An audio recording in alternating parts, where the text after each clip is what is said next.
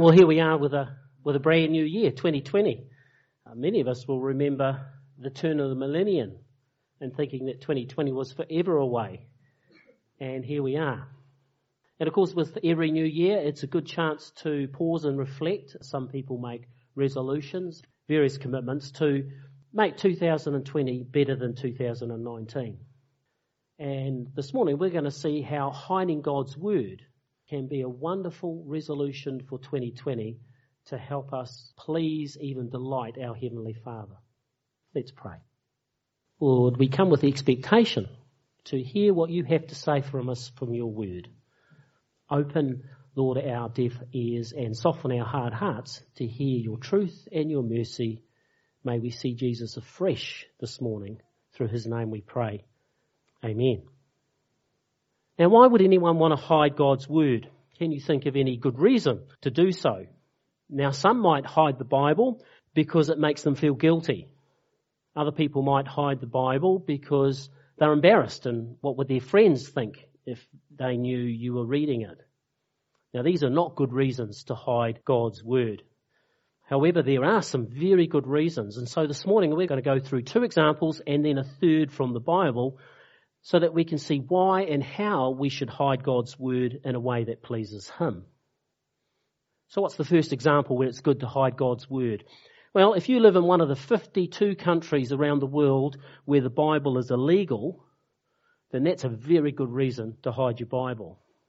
So if we take China, even though limited Bibles are available to the Chinese state-controlled church, the underground or the house church movement, it's illegal for them to own Bibles. So when I was in China in 2016, working with a group of leaders from a large underground church, I was thrilled to see the contraband in their hands. And from the photo up there, you can see some of the Bibles. In fact, every one of those church leaders had somehow got hold of a Bible. In fact, there was one elderly gentleman that had a Bible where the Chinese characters were going down the page. It was that old. All of the other Bibles I saw had the Chinese character going across the page like we did. And so for them, their Bible was a real treasure. And the last thing they wanted to have was their Bible confiscated by authorities. And so they hid God's word. I came across another example in a biography by Malcolm Muggeridge. Now, you have to be of an older generation to know the name of this well-known, in his day, well-known journalist and TV personality. He was converted from atheism to Christianity in midlife. But God's hand was on Malcolm in an early age. Malcolm grew up after World War I in a very socialist household. His father was active in trade unions and local politics. With the war to end all wars and the certainty that humanity had learnt its lesson, socialism was on the rise in England. And Malcolm was stirred by his father's rhetoric of releasing workers from the shackles of their callous masters and from irrelevant religion. However, during this time, young Malcolm acquired a Bible, but he had a problem. With his parents' strident views, he couldn't read this forbidden book in the household. So as a young lad might, he got some plain brown paper and he covered the Bible and read it in the household, and his parents never caught on that he was reading the Bible. Now, he remarks that he didn't understand everything, but there were passages that impressed and moved him, and he would underline them. He even, as a young lad, took the habit of taking the Bible to bed with him, as it was a way to protect him from those dark thoughts that came in the middle of the night. And so that book, with its plain brown paper wrapping, became a treasure to Malcolm. And though through his adulthood he would look at it less and less, it was still in its prized position on the bookshelf until Christ's love broke through. And he knew Christ as Saviour, Lord and friend. And of course, the Bible took on a whole new meaning. So that's the second example where it would be good to hide God's word, to hide it from parental authority in that specific case. And you may notice that it's for exactly the same reason. Both the Chinese underground church and Malcolm were hiding the Bible so they could read it freely. They hid the Bible so that they could read it even more and freely. And that's the whole point of the example from Psalm 119. This is the third example of hiding God's word. Verse 11, I have hidden your word in my heart. Not from authorities, not behind brown paper wrapping from our parents, but we have hid God's word in our heart. Why? Because when it's hidden there, we can read it more freely. Psalm 119. It's a well-known psalm. Does anyone know why Psalm 119 is so well-known? Yeah, I can hear some comments. It's the longest psalm and the longest chapter in the Bible. 176 verses. And the interesting thing about them is that only 3 do not reference God's word. 173 times the psalmist refers to God's word. Now this would be particularly tedious if the psalmist used the same word, and so he uses a whole bunch of synonyms. He uses word, command, decree, law, and statute, and a couple of others as well. So he mixes all these words in a very clever poetical way, and the theme, even though it's the longest psalm, the longest chapter in the Bible, the theme is tremendous. It's all about the virtue and the wonder of God's word. The virtue and the wonder of God's word. So when we're reading it, and I recommend that you do, bravely in one sitting, you can substitute each of those synonyms with the word Bible. So back to verse 11. What does the psalmist mean by, I have hidden your word in my heart? How are we going to obey this command from God? Well, there's 2 things we need to do. First, we need to read God's word, and second, we need to memorize God's word. I mean, that's what hiding God's word in our heart means. It means memorizing it. Now, if you've been a Christian any length of time, this will be of no surprise, will it? Maybe you might even consider it a little ho-hum. You know, I've heard it all before. And as a pastor, if I knew that everyone in this room was going hard out, reading their Bible regularly and memorizing Scripture, then all I'd have to do is say a few well dones. Keep up the good work. But I know that a good few of us struggle, don't we? Some of us struggle to open our Bibles regularly, let alone even think about committing anything to memory. So let's spend a time with each of these. Reading God's word, memorizing God's word. How can we be encouraged to do this better in 2020? So reading God's word. The Bible is made up of 66 separate books written across at least 2,500 years by different authors, each author inspired from God. It is translated into English out of the 2 original languages of Hebrew and Greek. So not only does this make the Bible very unique, it also makes it a bit of a challenge to read. And many Christians do struggle. So what are some encouragements for us to read God's word? Well, many people find daily devotional aids helpful. We're talking about daily bread booklets or the word for today. Now we have some in the foyer. These are very good resources, and for a gold coin donation you can take one, or you can just take one if you want one. Now the basic format of these devotional aids is a single Bible verse or short passage is then followed by the author's thoughts and insight. And these daily devotional aids are excellent in that they help us read the Bible when otherwise we would have no idea where to start. You know, we might open the Bible at a page and come across an obscure passage that we just can't make head nor tail of. And so these are very helpful if we feel overwhelmed or don't know where to start. Personally, I have 2 devotionals that I dip into most evenings. Morning and Evening by Charles Spurgeon is a favourite. Chris put me onto that, which I'm forever grateful for. And the other one is My Utmost for His Highest by Oswald Chambers. My Utmost for His Highest. It's a wonderful title, isn't it? Yeah. So, I mean, those are the 2 that I dip into most evenings, and you might have those or others. However, even the best devotional aids, no matter how helpful, they're limited. Now, why are they limited? Mainly because we depend on others to choose a passage, and then they tell us what they think it means.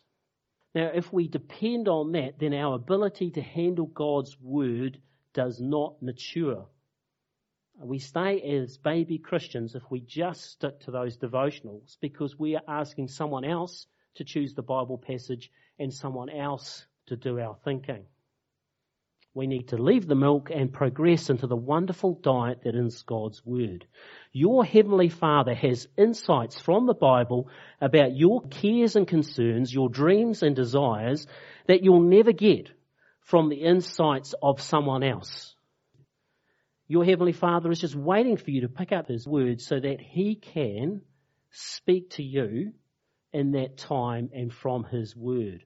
What a unique and satisfying thrill it is when God gives you a personal and direct insight from the pages of His Word. If we stick to the devotionals, they are good. And so I'm not saying don't use them, but if we stick to them only, you are robbing yourself of that wonderful ability of God to speak to you from the pages of His Word. Now, reading God's Word regularly, though, requires a plan. What's your plan? If you just dip in randomly, then now and again you may get some tremendous insight, or now and again you may come across that well-known phrase, Judas hung himself. Now, if you randomly come across that, it's a little bit difficult to get anything from that. And so random opening of the Bible has its place, but I suggest that not be your plan. There are a number of different plans. You can design your own, or you can get plans from all sorts of places. So here's a question. If you want to read the Bible cover to cover in a year, how many chapters do you think you need to read a day? Any ideas? Yes? Close. 4. And if you read 4 a day, you'll have a little bit of change at the end of the year. So you knock it back just under a year. Good on you. 4 chapters a day. So if you read 4 chapters a day, you'll read the Bible cover to cover. You can get programs to do that. Sort of plans that are on the internet, or some of them have been around for years, and then you just print them off and tick them off as you go. You can take 2 years if you wanted to go read the Bible cover to cover. Just read 2 chapters a day and you'll find you'll cover it. Or you can read the New Testament, set that as a goal, but have a plan. My plan is to cover the Bible in 12 months. I try and read 4 chapters a day. I start the beginning of the cycle by reading through the New Testament. I'll pick a book in random order, read through that book, and then another book. Once I've done the New Testament, I start in the Old Testament. And so that's part of my reading plan. So I cover the Bible every 12 months.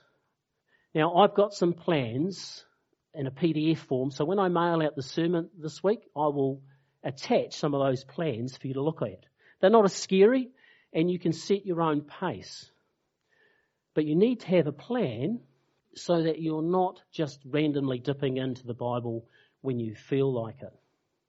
So there's some ways that you can help 2020 start reading the Bible more regularly. Use the devotional aids if you find them helpful, but also a plan. Right, this year I'm going to read the New Testament cover to cover, or, I'm going to read a psalm every day. Set a plan. But that's only the first step of getting God's Word into our heart. The next step is to memorize God's Word. Now, if you're a Christian, if you call yourself a Christian, I expect as a bare minimum that you know 6 verses off by heart. 6 verses off by heart. I'm not sure anyone can call themselves a Christian if they can't give these particular 6 verses off by heart. Does anyone know what ones I'm referring to? You're looking a bit nervous here, some of you. Some of you are racking your brains and thinking, I'm not sure if I know 6. What's one? John 3:16, isn't that tremendous? For God so loved the world.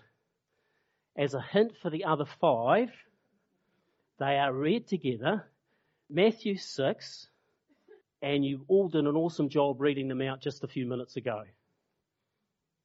Our Father, which art in heaven, hallowed be your name. The Lord's Prayer is 5 verses. Is that fair, or have I been too tough on you? All Christians should know John 3:16 and the Lord's Prayer. But how are we to increase our repertoire from 6 to 16 to 60 to whatever? What are some tips to do that? Well, first of all, how do we choose a scripture verse to memorize? Well, here's a question for you. You're reading through the Bible. Have you had this experience? And you may have read that part in the gospel before, and then you read that verse and you think, wow, I never knew that was there. The words just leap off the page. Have you had that experience? Yeah. May not be every time you pick up the Bible, but reasonably regularly. It happens to me all the time. I think, really, Lord, I didn't think that verse, where did that come from? That's amazing. Now, when that happens, you should always linger. You should always pause, because that's the Holy Spirit. He's giving you a bit of a nudge, a little bit of a poke. Sometimes he's giving you a little bit of a gentle slap round the ears to tell you to get your act together. But you should always pay attention to those verses when they leap off the page. Now, some of those will be the ones that you commit to memory. And so you'll come across a verse and you think, wow, that's amazing. I'm going to spend some time committing that to memory. And you'll do that because it just spoke into your life at that particular time about a relationship or situation where you needed God's encouragement. So what do we do to initially commit that verse to memory? Let's say it's John 3:16. What I suggest you do, and you'll have different techniques and our brains are wired slightly different, is to get a pad of paper and a pen and just write out, "For God so loved the world," and then cover it up and then write it out again and write it again until you get that phrase embedded, and then work on the next phrase. And just keep going through that until you fill up your pad of paper and you're confident that you know that verse. I mean, that's worked for me in the past, and I still use that method regularly. The other thing I found really helpful was the use of a dictaphone. Now, I'm not talking about the apps on your phone. Most of us have a dictaphone function, but it's a touchscreen, and that's just hopeless. I've tried. But for not a lot of money, you can get a dictaphone with real buttons, that really press in. And so you can speak John 3:16 into the dictaphone and then have a go without the dictaphone and just check. That's quite different than pen and paper. For some people, that's really helpful. I can tell you, in Auckland traffic, I had that dictaphone permanently in my car, and I've learned a lot of scripture because of Auckland traffic. Around here, it takes no time at all to get to see people.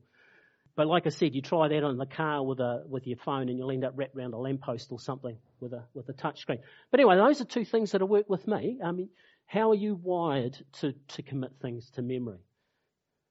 So that's to get us started. But what about that dreaded, I learnt that memory verse, but now had no idea what it means? And sometimes that's only half an hour later, or it can be an hour later, or even a day later. How do we keep that memorization going? How do we keep it stuck in our head? And the deal there is maintenance, going over what you've learned. And so it's really important that we do that. Now, with John 3:16 and the Lord's Prayer, the maintenance is church, because at church we regularly say the Lord's Prayer, and John 3:16 pops up in all sorts of places. But it's helpful to have a plan. So it may be that you think, right, in my devotional times this week, I'm going to revise John 3:16. And so for the next few quiet times, you just revise John 3:16. Once you've sorted that out again, you go to another one on your list. But when you do that, you find that these stick. They all come together. So maintenance, regular and essential. What you'll find if you'll do that pool of 6 verses that you have, and some of you will have more, but at least most of us have those 6 verses, you'll find within a few months that pool will increase. And maybe by the end of the year you have 20 verses or 40 verses that you're really comfortable with, and that you find that they come to mind reasonably easily. So all this is doing is getting God's word into our heart. So I just want to pull this together as we come to an end. Why did the persecuted church hide God's word? Why did Malcolm Muggeridge hide God's word? It was so they could spend more time, so they could be free to spend more time in God's word. Why do we put God's word into our heart so that we can spend more time in God's word? We hide God's word in our heart so it's there and accessible, that we have a treasure trove, a storeroom that we can bring out whenever we want, whether we have the Bible in our hands or not. And the benefits of hiding God's word are huge. I've got 6 of them that will finish our message this morning. What are the benefits of hiding God's word in our heart? Well, first of all, it means that we're being obedient.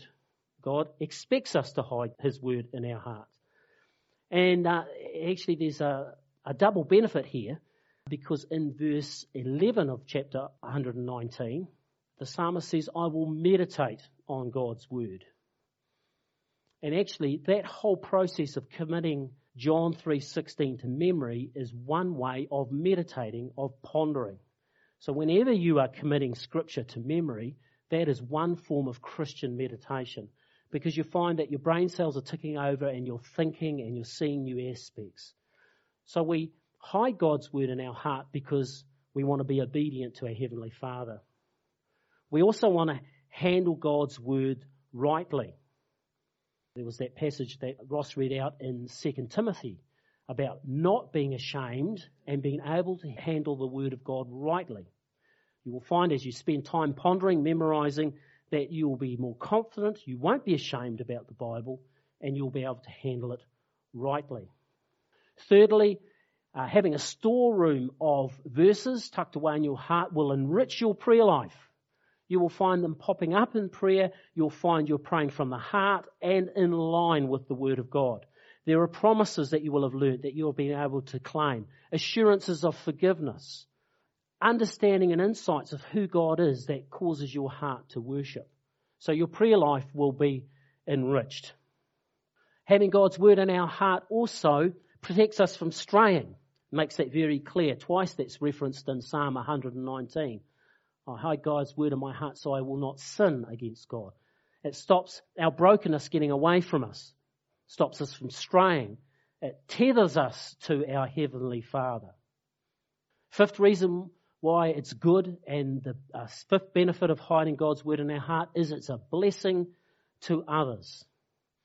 Imagine you're praying with a friend and they have a concern.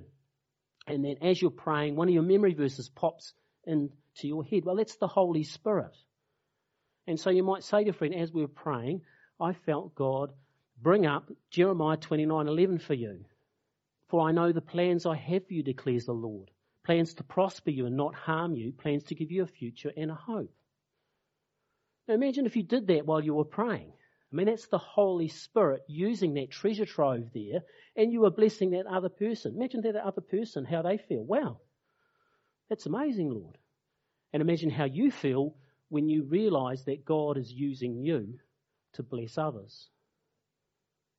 So that's another benefit of hiding God's word in our heart. And our final, and I think most significant benefit, is that when we hide God's word in our heart, we are also hiding Christ in our heart. Now, what do I mean by this? Well, remember John's Gospel, chapter 1, verse 1. Remember how John starts his Gospel? In the beginning was the Word, and the Word was with God, and the Word was God. Yeah, there we go. That's another one you know to your list. 7 already. And the Word was God. Jesus was the Word. And so when you hide John 3:16 or Jeremiah 29:11 in your heart, what happens is that you're just stirring that freshness of Christ in there. It's not superstitious or magic, but you are connecting with Christ at a real personal way. As you dig in deep to God's word, Christ becomes that much more real and alive in us. And so he is our motivation and our reward for putting the effort to reading the word regularly and committing some of it to heart. I want to finish this morning just by referencing Psalm 119. If you turn to that in your sheet, we can substitute the word Jesus every time there is a synonym for Christ, for God's word. So listen to this, a rereading of Psalm 119. How can a young man keep his way pure? By living according to Jesus. I seek you with all my heart. Do not let me stray from Jesus. I have hidden Jesus in my heart that I might not sin against you. Praise be to you, O Lord. Teach me more of Jesus. With my lips I recount all that Jesus said. I rejoice in following Jesus as one who rejoices in great riches. I meditate on Jesus and consider his ways. I delight in Jesus. I will not neglect Jesus. Let's pray.